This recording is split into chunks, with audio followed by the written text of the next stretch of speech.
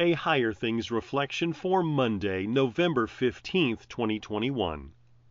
In the name of the Father, and of the Son, and of the Holy Spirit.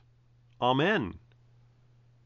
I saw in the night visions, and behold, with the clouds of heaven there came one like a son of man, and he came to the Ancient of Days, and was presented before him. And to him was given dominion and glory and a kingdom, that all peoples, nations, and languages should serve him. His dominion is an everlasting dominion, which shall not pass away, and his kingdom one that shall not be destroyed. Daniel 7, verses 13 and 14. In the name of Jesus. Amen. As he lay in his bed in Babylon, Daniel received from the Lord an incredible vision of the last day. It included 4 strange and fearsome beasts, the fiery throne of the Ancient of Days, God the Father, and one like a son of man, God the Son, receiving dominion and glory over all the world. That name, Son of Man, reminds us that Jesus shares our humanity. He's a descendant of Adam, the first man, by his incarnation in the womb of Mary. He is our brother. He bore the sins of his brothers and sisters to the cross and freed all the world from its sins by his death. But Daniel didn't see Jesus in his humility that night, but in his glory, coming on the clouds, standing before the Ancient of Days, and being given authority, glory, and power. The Son of Man reigns in victory. And this is what we are given to see of Jesus in these last days. This is our encouragement in these gray and latter days. Jesus has defeated sin, death, and the devil by his dying and rising. He will return in glory to judge the living and the dead. When the books are opened on the day of his return, we will be judged as holy and righteous in Jesus. We have been joined to Jesus in our baptism, and there is therefore now no condemnation for those who are in Christ Jesus. On that great and glorious day, we will join with the thousands and 10,000 times 10,000s in praise of the Son of Man, whose kingdom shall not pass away. In the name of Jesus. Amen.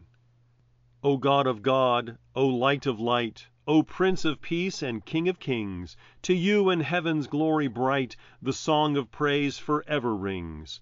To him who sits upon the throne, the Lamb once slain but raised again, be all the glory he has won, all thanks and praise. Amen. Amen. I believe in God, the Father Almighty, maker of heaven and earth, and in Jesus Christ, his only Son, our Lord, who was conceived by the Holy Spirit, born of the Virgin Mary, suffered under Pontius Pilate, was crucified, died, and was buried. He descended into hell.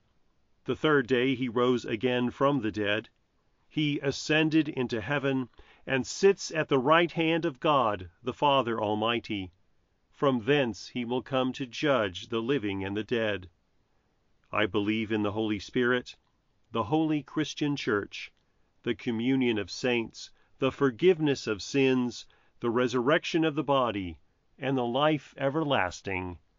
Amen. Our Father, who art in heaven, hallowed be thy name.